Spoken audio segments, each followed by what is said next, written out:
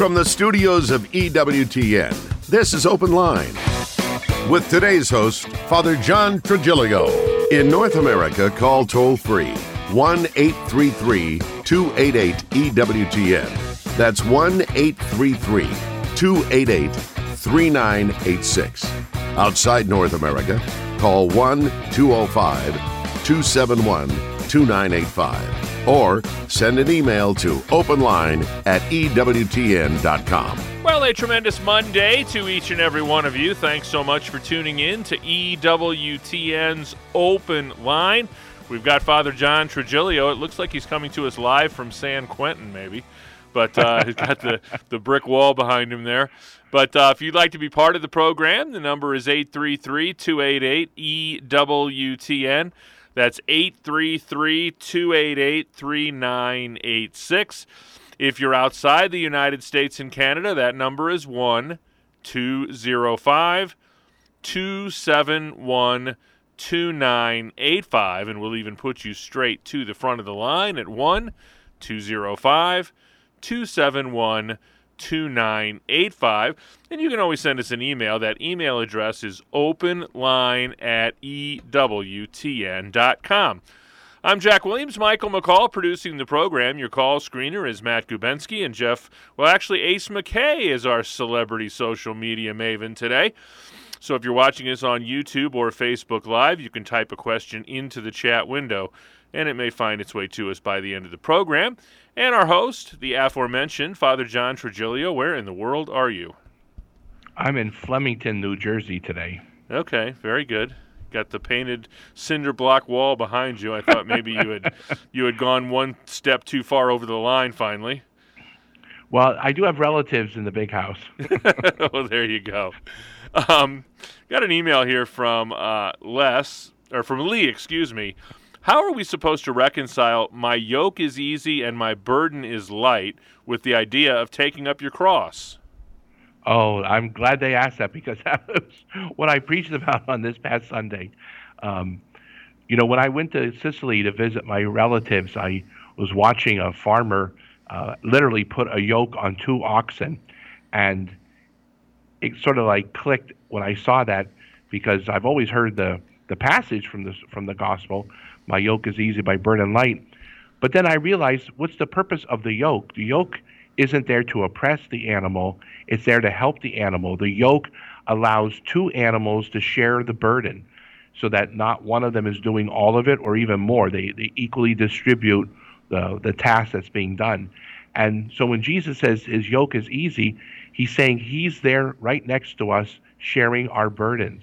So when he says, take up your cross and follow me, it's not just that we're walking behind, but literally he's walking beside us. He's helping us bear that cross as a yoke. And so his yoke is easy, his burden light, when you look at it in his perspective that he's done all the main stuff. He's done the hard work. He died on the cross. He was crucified. He had his passion, his scourging, and the crown of thorns and that. So in comparison, our suffering is very small, and yet we can unite our suffering with his, and then it becomes salvific suffering because of that idea of the yoke. 833-288-EWTN is our toll-free number, 833-288-3986. Father, we're going to break from protocol here a little bit. I've got Okba Marion in Des Moines, Iowa, who's been holding over since the end of the final of the last program. So, Okba Marion, you are on with Father John Trigilio. Thanks for holding. Thank you. Thank you for taking my call. What's your question today? My question is, I have a informative speech assignment next Thursday, so I want to give a brief information about Catholicism. So, where can I go to get information, a brief information about the Catholic Church? Okay, I would say, there's a lot of material available. You could go online. EWTN has a electronic library section. The book that Father Briganti and I wrote, Catholicism for Dummies, is not only in print but also There's electronic version. That's an introduction to Catholicism. So if you want just a broad overview, because although, I mean, the catechism is great, and it tells you what the church teaches, it tells you how the church celebrates liturgically, it tells you, our moral stand and our prayer life. It is big, and it may not be something you can digest in just one or two settings, but certainly something that, that's the whole premise of the idea of a dummies book, that you don't have to be an expert to read and understand it. But there's so many things that are available, like I said, at the EWTN electronic library as well. So you want a broad overview. Definitely want to make sure that whatever you read is kosher, as we would say. That's why our book has a imprimatur, which means there's nothing against faith or morals in there. It's been sanctioned by a bishop of the Catholic Church. God bless you, Buck Marion. We appreciate the phone call today. Jim writes in, are the souls of the dead aware of what occurs here amongst the living?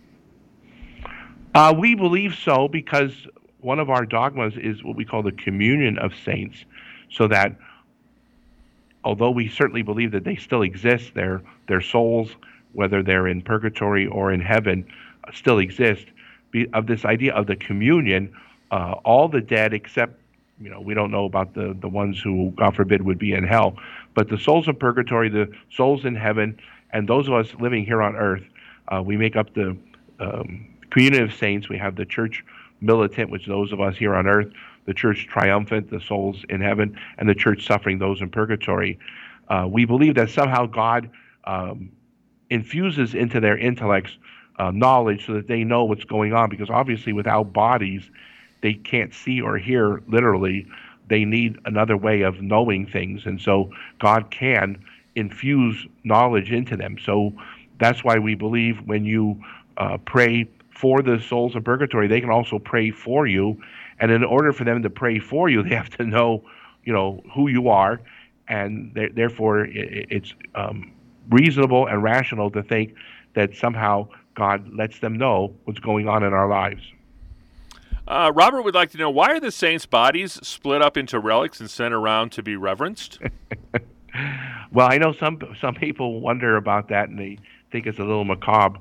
But realize, too, that the relics of the saints, these are, especially today, they're very strict on how you access them. In previous eras, it was much easier to acquire relics, but now the church is very strict. You need to have a bishop write to Rome on official stationery with the diocesan seal, and then they will give a relic, which is first-class relic is an actual part of the body of the saint. Second class is something that they wore or used, and the third class is usually a piece of material touched to a first-class relic. The whole purpose of having relics is that it connects us with the person who, that was once part of their body, in the same way that you and I would keep things that belong to our loved ones. My mom and dad are dead, but we keep not just pictures of them, but I wear around my neck my dad's wedding ring because that's a nice connection with him. I don't have any first-class relics because, again, a relic, technically speaking, is only from someone who's been designated as a saint or someone who's been beatified. But this connection, tangibly, because we're body and soul, is why we can venerate their relics, not as a superstitious, magical talisman or lucky charm, but just because these are people who are friends with God. Especially a saint is someone that we have certitude that they're in heaven. And there's some scriptural support for this, huh? In the Acts of the Apostles, especially. Yes, I mean, there was the practice of having the bones of Joseph. That's even in the Old Testament. When the Israelites left the slavery of Egypt, they took with them the bones of Joseph, who was the one who helped the Hebrews escape the famine that hit all of Egypt and the Holy Land. And in New Testament times, they too, they kept those things which not just reminded them, but connected them with people like St. Paul, St. Peter, the other apostles. Now, the only relics that we would not have of a person would be obviously Jesus, because he ascended into heaven, but and the Blessed Mother was assumed up into heaven. But everybody else, there's the possibility of having a piece of their body that has not been completely destroyed. 833-288-EWTN is our toll-free number. It's a free phone call anywhere in the United States and Canada. 833-288-3986. It's EWTN's Open Line Monday with Father John Trigilio.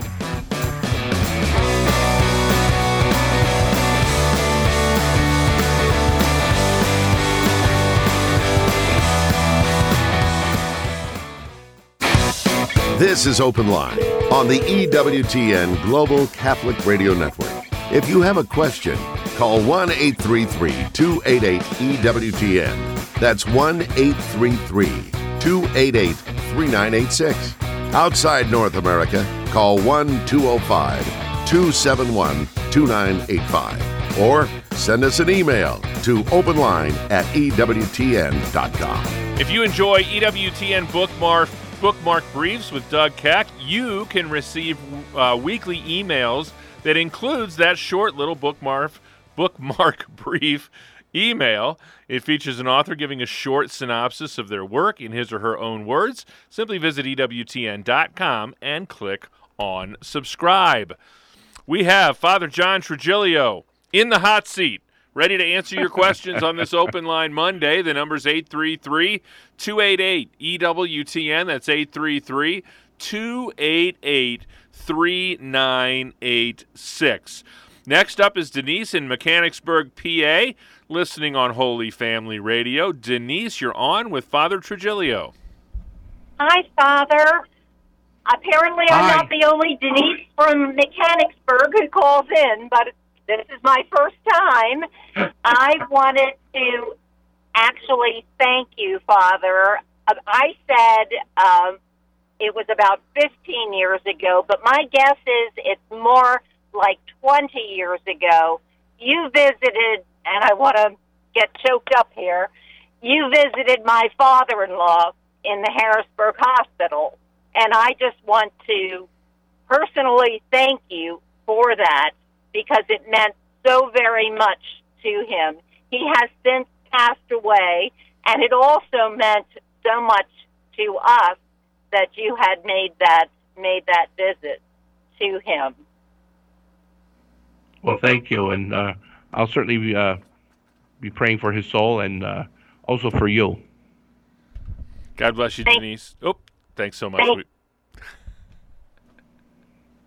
Welcome to the 21st century. 833-288-EWTN. Denise, if you're still listening, sorry for talking over you. 833-288-3986. Tom writes in, we're told to follow our conscience, but our consciences lead us into error. How can we know what is from God when we use our conscience? Very good question, and it's something that I make sure I cover when I go over the catechism with the seminarians. Yes, we are to follow our conscience, but we are to follow a certain conscience, not a doubtful one. If you have a doubtful conscience, you must wait, refrain from doing something until you have certitude. And it needs to be a well-formed conscience. So it's not just, well, this is what I think is good. I need to verify that what is good and what is evil, because the first moral principle is do good, avoid evil. So how do I ascertain, is what I'm about to do good and do it, or is it something bad, I must avoid it? We have a wonderful way, a litmus test, so to speak, something to benchmark to see, is my conscience properly formed? So what do? I look up the Ten Commandments and see, is this a violation of the Ten Commandments? Is this a violation of the natural moral law? Is this something that the Church has solemnly taught or decided upon? So certainly something like the Church's teaching on artificial contraception as being immoral, or euthanasia, artificial fertilization. All these things which would not necessarily be specifically mentioned in the Ten Commandments or in the natural law flow from that. And also then looking at, if there's any further doubt, what good moral people that I respect and look up to, what do they have to say? So it's not just me by myself saying, okay, I'm fine with that. No, I need to form this properly in accord with divine revelation, in accord with magisterial teaching, and then also get some feedback from people that I regard as being moral and upright. 833-288-EWTN. That's our toll-free number. A couple of open phone lines for you and plenty of time for your calls at 833-288-3986. Wade wants to know if there's a book that explains the readings chosen for the liturgy. Well, there's a number of things available out there. There's the Collegeville Press has a commentary. There's a lot of books that you can find which are based on the lectionary itself. It tells you what the readings are. If you're into electronics, digital versions, there's something called Verbum, which is the Catholic branch of Logos, and they have the Roman Missal. They also have the Catholic lectionary. They have Catholic commentary, so that you can see what the readings have been interpreted. There's not one source, though, that tells you, which unfortunately I tried to find, why they selected a particular reading for each day. That was something that was done in Rome and also at the national level, but there's not a book right yet. I think it ought to be somewhere done properly so that it explains why these particular readings, but they wanted to, on the weekdays, cover as much scripture as possible. So we have what we call a 2-year cycle. The even years are year 2, the odd years are year 1. And so in the course of all the weekdays, it would cover a good portion of the of the Bible. And then on Sundays, it's a 3-year cycle, A, B, and C, and then that rotates, chronologically that way too. So you can find what the readings are. You can find what they are interpreted to mean, their application, the background. But finding out why a particular reading was for a particular day, I don't think anything exists right now. Jake is in Des Moines. He's a first-time caller listening on Iowa Catholic Radio. Jake, you're on with Father John Trigilio. Hey, Father. How's it going? Great. Thanks for calling. Yeah, I have a question. My brother kind of told me this, that faith and belief are actually like opposite words. And I was kind of trying to get your take on it. He said that faith is like trust, like you have, I forget what he said, honestly, but he was saying that they're kind of like the opposite. One is like more like trust and one is action, so like, what are your thoughts on that? Okay. No, I'm glad you asked. They are clearly brothers because he's already forgotten what he said. Yeah. That is a good analogy, though, that they're brothers, because faith and reason are not inimical. They're not diametrically opposed to each other. But the way I like to phrase it is that faith is believing what you cannot see. Reason is understanding what is there. And so when you say, I understand that there is a God, I understand that 2 + 2 = 4, that's different from saying, I believe in the Trinity.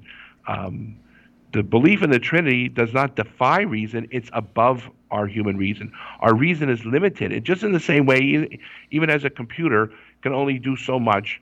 It's limited by its memory, by the space of its hard drive, by the speed of its processor, and most importantly, by what information was put into it. It's limited. Whereas all truth emanates directly from God. So you've got the eternal truth, you have revealed truth, which we believe in faith and we know it through theology. We have rational truth, which we use our mind, our intellect to ascertain. And then we have empirical truth that we learn through science, by observation, experimentation. So it's not that faith and reason are opposed to each other. It's just that faith is above reason, and it's in the same way that as a little child is growing up and becoming an adult, there are a lot of things that they don't understand, but they take in trust because mom or dad or the teacher has told them this. But, how many kids understand nuclear fission, okay? But you believe that, well, yeah, here's a power plant, and it's, there's somehow that science has figured out how to, create electricity by the use of the atom. I don't have to understand nuclear fission in order to appreciate the things that can be done with it, any more than I need to understand all the intricacies of the biology of how the human body works. I take it on trust on those who know about it, but there's certain things that even medicine and science are limited in knowing. So faith is something that's above reason, but it doesn't contradict it. And I would say there's a wonderful encyclical letter John Paul II wrote, Fides et Ratio, Faith and Reason, and I would highly recommend that. 833-288-EWTN is our toll-free number, 833-288-3986. James is in the great state of Georgia, listening on Sirius XM Channel 130. James, you're on with Father Trigilio. Hey, Father. Question I have for you is, I was asked by a family member who was married in the church for me and my family to participate in what they're basically calling like a renewal of vows, but it's not going to be in the church. It's not going to be like a priestly blessing or a mass or anything like that. It's essentially just going to be like a party with friends who weren't able to come to their church wedding, but now after the fact, a couple years later. And my kind of thoughts on it were that because in marriage you give the sacrament to each other, that wouldn't really be acceptable to like repeat the sacrament, and it would also be sort of scandalous and frivolous, like with the sacrament of matrimony. And so I told them I can't really participate in that. Am I right or wrong? Okay, well, this is a fine distinction that needs to be made. I'm glad you called to ask this question, because certainly it would not be allowed, it would not be proper, it would not be valid if somebody were to actually do their vows a second time. Because I know sometimes people get married in church and then they want an outdoor wedding and the church wouldn't let them do it, so they got married by a priest inside, and then they want to do the vows all over again outside and pretend like, this was the first time.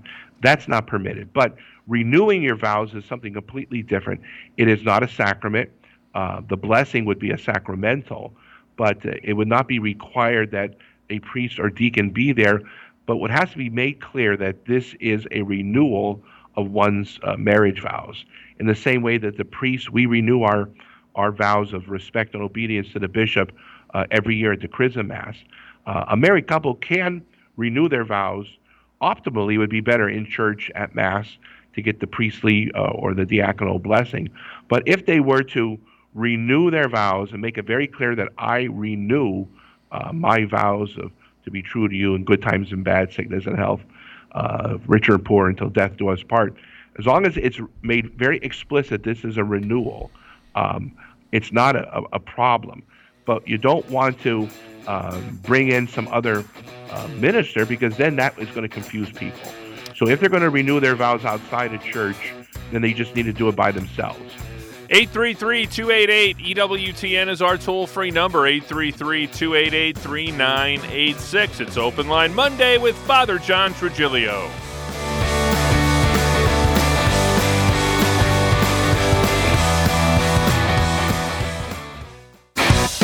This is Open Line on the EWTN Global Catholic Radio Network.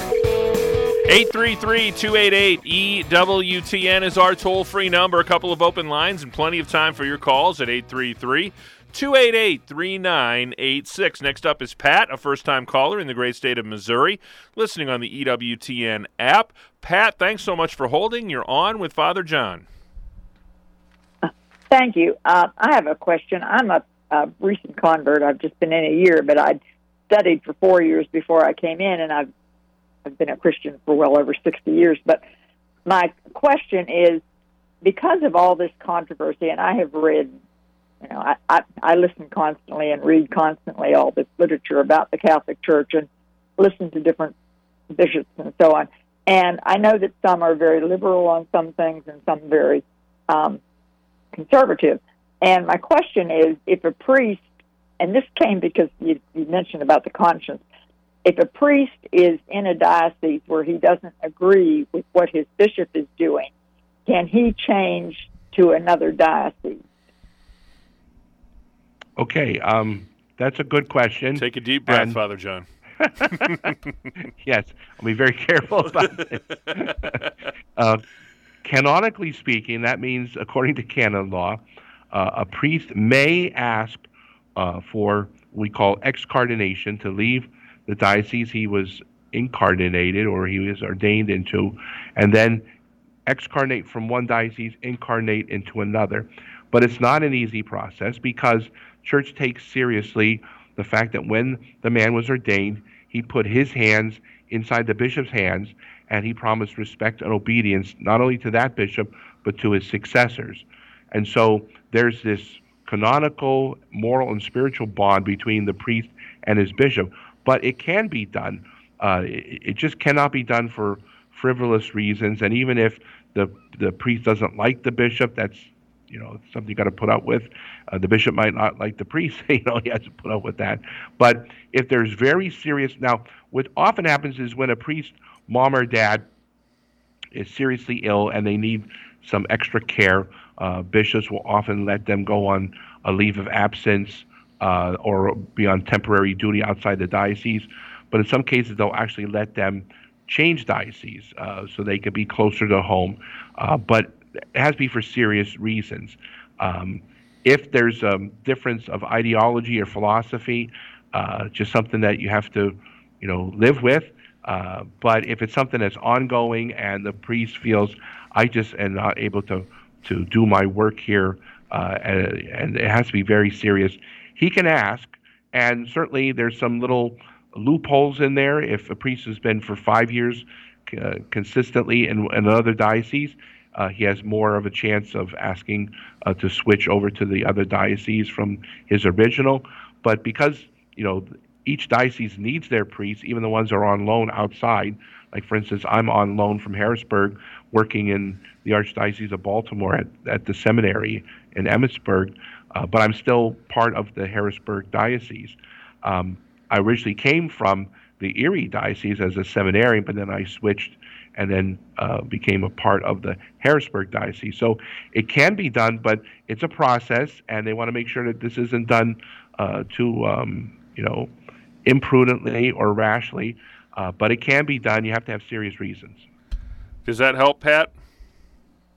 Yeah, it does. I mean, I just, I got to thinking about this more and more, and it's just something and then when you said about conscience, that's one of your other questions, I just, I feel sorry for a priest that is under a bishop that I don't know anything personally about my priest or my bishop, but,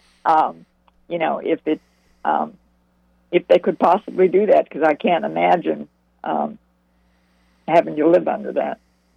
Yeah. See, the other problem, too, is what happens when that bishop's gone, when he retires or passes away.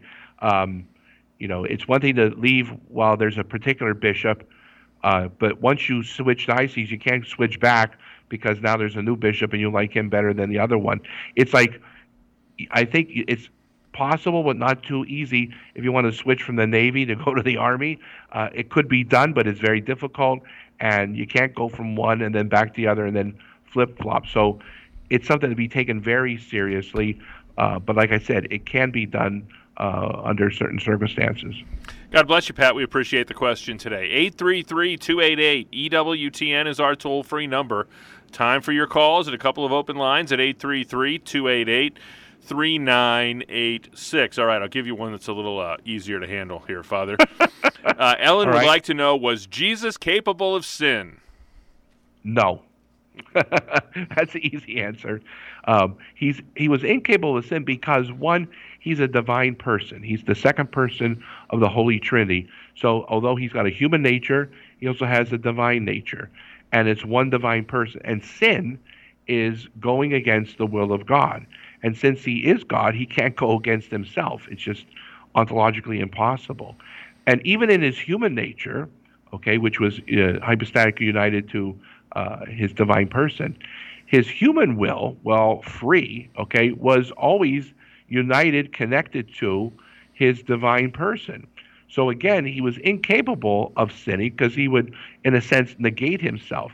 Now, that doesn't mean that the devil didn't try to tempt him, but it would be impossible for him, ontologically speaking, philosophically speaking, for him to commit sin because, he is God. He's the second person of the Trinity, and sin is going against the will of God. So his two wills were always in harmony, just as his two intellects were connected, united with the divine person.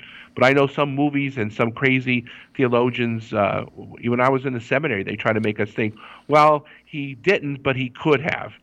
Remember, St. Paul said, like us in all things but sin. So it was impossible for Jesus to sin, and that doesn't take away from his human nature. Okay, so a lot of times people say, well, if he didn't have the possibility of sinning, was he truly human? We're talking about nature as distinct from personhood. Matthew is watching us on YouTube, and he wants to know, why isn't Thomas à Kempis a saint, despite his contribution to the spiritual life in his great classic? Well, he might be a saint. I mean, we can't say he's not in heaven, but to be a canonized saint, that's a decision the Roman Pontiff, the Bishop of Rome, the Pope makes. And the saints are not limited to only those that are canonized. But if a particular person is not canonized, it doesn't mean that they're not upstairs with the beatific vision. Now, some of the people who lived very holy, virtuous, saintly lives and were not canonized, it wasn't because they were deemed bad or evil. It's just that there wasn't enough evidence. Certainly, one of the requirements is that after their death, there be at least two miracles, one for beatification, one for canonization. But that has to take place after their death. And they also look at all the things they've ever said or did. They wrote things that were said about them when they go through the cause of canonization. There used to be, they don't have any more, but they called the devil's advocate, was a priest who looked for evidence against them, sort of like like the district attorney would try to find evidence for the accused. They don't do that anymore. It's not adversarial. It's more of a summary of evidence. But just because someone's not canonized as a saint should not be interpreted that they're not in heaven. And in the same way, when they took St. Christopher off the Roman calendar, he didn't get thrown out of heaven. We're not saying he never existed. We're just saying that there wasn't enough corroborative evidence to prove that he existed in a particular time. And so Thomas à Kempis might be up there. I know some of his writings were maybe a little bit ambiguous. Again, that's not going to say that you don't deserve to be in heaven, but sometimes the writings make things a little bit more difficult in making that assertion. Next stop for us is Western New York. Janet is watching on YouTube today. Janet, you are on with Father John Trigilio. Hi, Father. How are you? Fine. Thanks for calling. I have a question for you.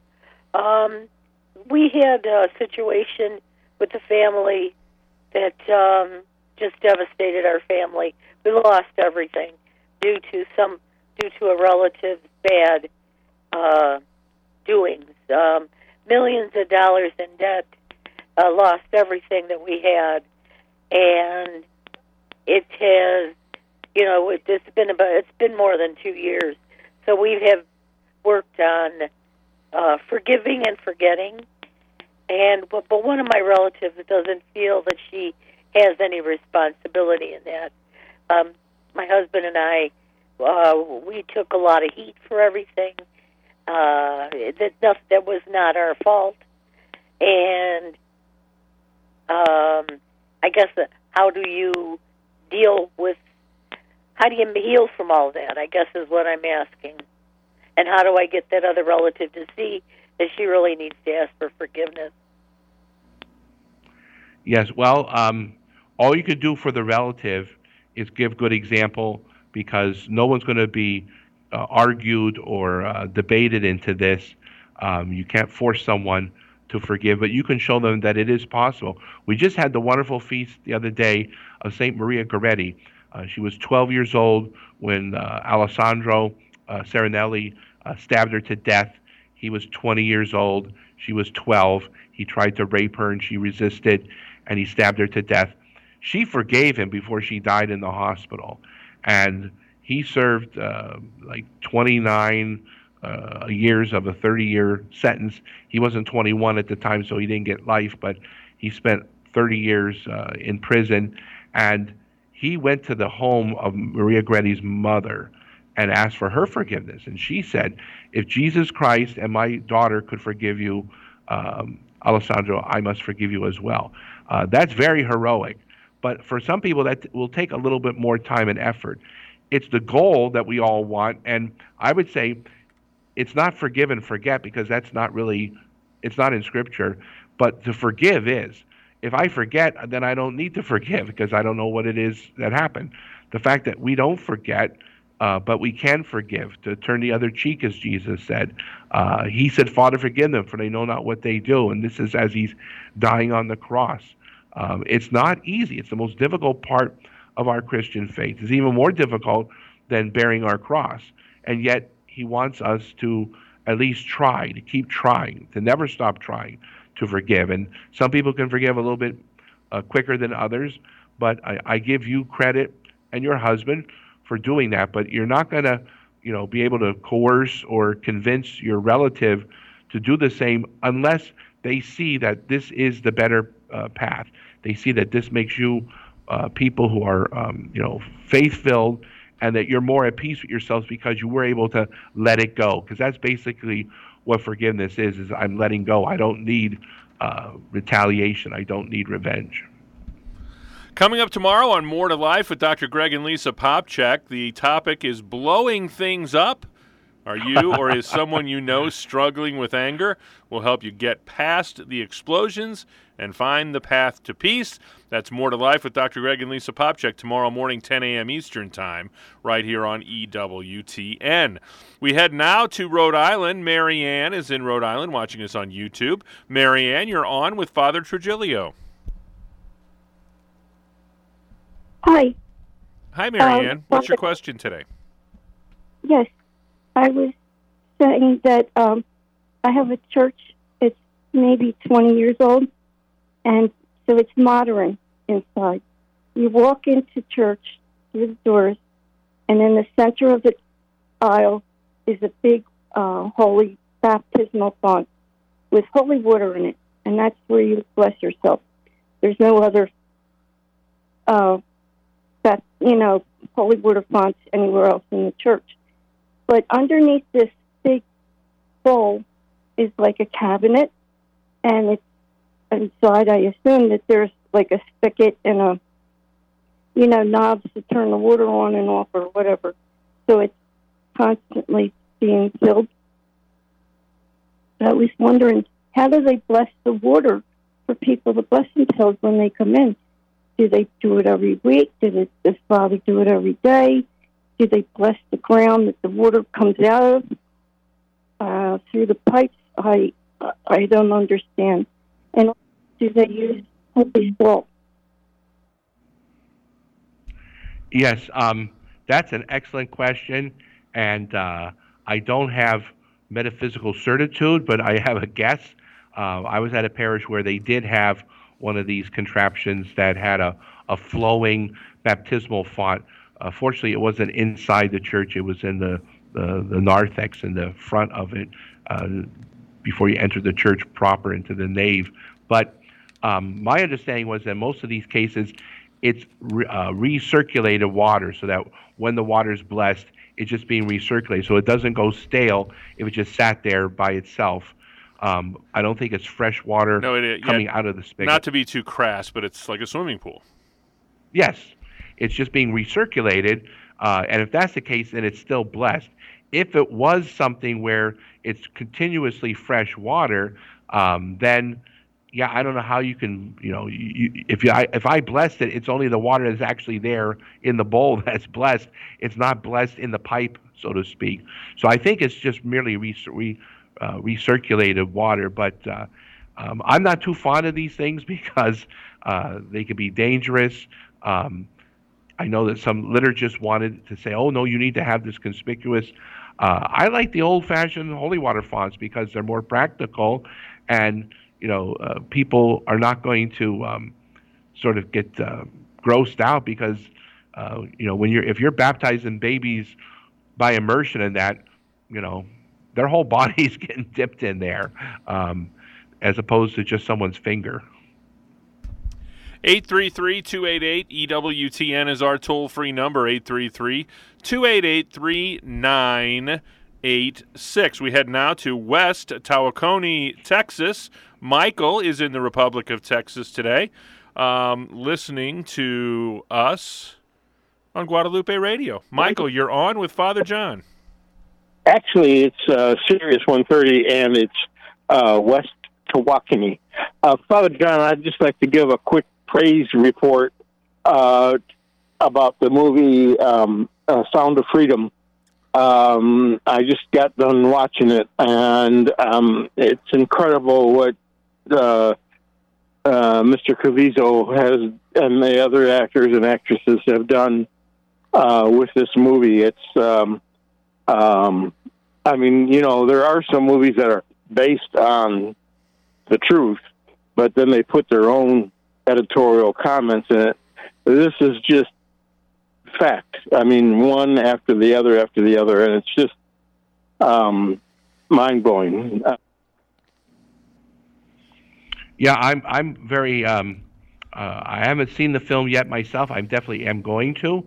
I met Jim Caviezel in California this past Holy Week this year at a friend's house, and he was telling us about the movie, and he's very passionate about it. And he said this is a difficult topic, but it's something that's very important because people just don't realize, the child sex slave trade is going full steam, and you don't hear a lot about it, and it's something that needs to be addressed. And he's got the wherewithal and the passion. And I say it's a difficult movie. It's not something you're going to take the family to see, but I say adults need to be aware so that we can hopefully do something, have laws enforced or changed so that this kind of stuff stops. Thanks, Michael. We appreciate that report today. 833-288-EWTN. That's 833-288-3986. Alfred is watching us on YouTube today, and he wants to know, why does the priest add 2 drops of water into the wine, and why can't it be less or more, and what is the significance of the mixing of the water and the wine? Okay, well, it's not required that there be 2. The old rubrics were just 1. In fact, they had something made up a while ago that you don't see anymore. It's called a scruple spoon. It's like that tiny little spoon you see sometimes people have when they have a little a special salt, like one of these Himalayan salt things, and you don't want to put a lot into the food. So it's a tiny, tiny spoon. They used to use that, but we're not that scrupulous anymore. But a 1 drop or 2 is all that's required, and they don't want you to put more than 50% of water, because then you can't consecrate it. It has to be substantially wine. And so if you add more than 50%, you're going to change the character of what's in the chalice. Now, the few drops, they're symbolic. And if the priest doesn't put it in, it's still valid material, but it's illicit. He's supposed to put that in there because that's what the rubrics say. And so it's a sign of humanity and divinity. We are mingled with Christ by receiving Holy Communion. We become what we consume, in a sense.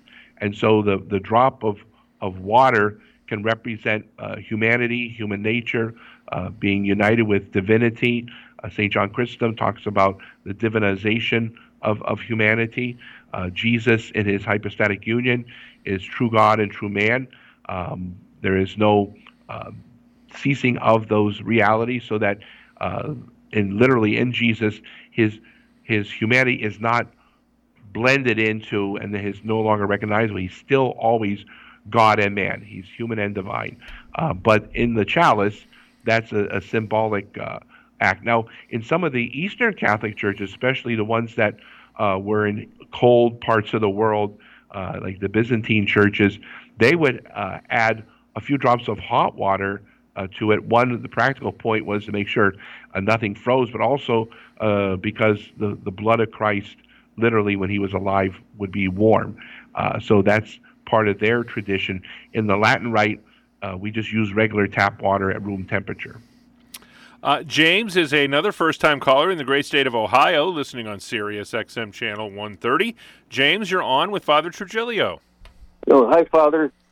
Thank you for taking my call. The question I have, it's basically my understanding that the Catholic Church recognizes the validity of the sacraments in the Orthodox Church, but my understanding is the reverse is not true.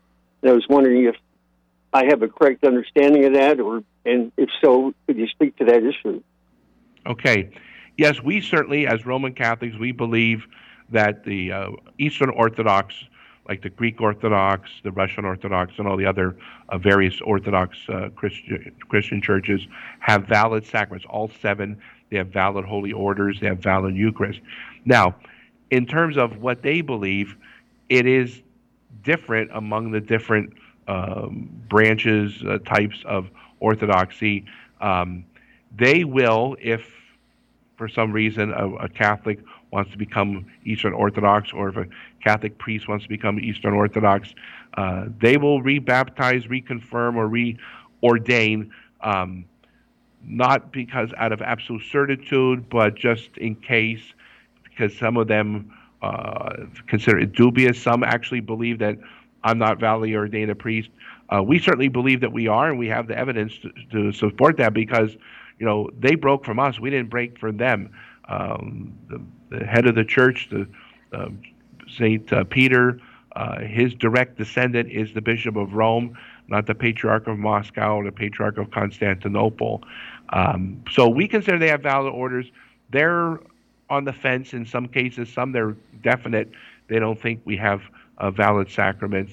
But that doesn't mean that has any bearing on our perspective, because we firmly, absolutely, totally believe that our orders are valid, our sacraments are valid. Mickey would like to know, how do I explain the hiddenness of God to young people or atheists? Okay, well, the hiddenness, I think, is important, because people live, especially today, they're looking for, not just the mysterious, but for spiritual realities. And we understand, there's so many people believe in ghosts and things that they cannot see. So it's not incredulous for people to believe that there's things out there that are invisible. Obviously, something like gamma rays, you can't see them, but they're certainly out there. I don't see the molecules of air, but I need them to breathe. Otherwise, I'm going to be dead. So I know there's a lot out there in the universe that is invisible. Some of it's invisible because it's not detected by the sense of sight. Some of it's invisible because it can't be detected by any of the senses. It's purely immaterial. And so like the human soul, or like angels, or God himself. So it's not a big leap for people to understand or believe that there are things which are not detectable. Some because it's either beyond our measurement, or it's because it's a different reality. It's what we call the immaterial world as opposed to the material world. And so for people to grasp that, it's only when you get into someone who is a pure empiricist, that if their senses cannot ascertain it, then it doesn't exist.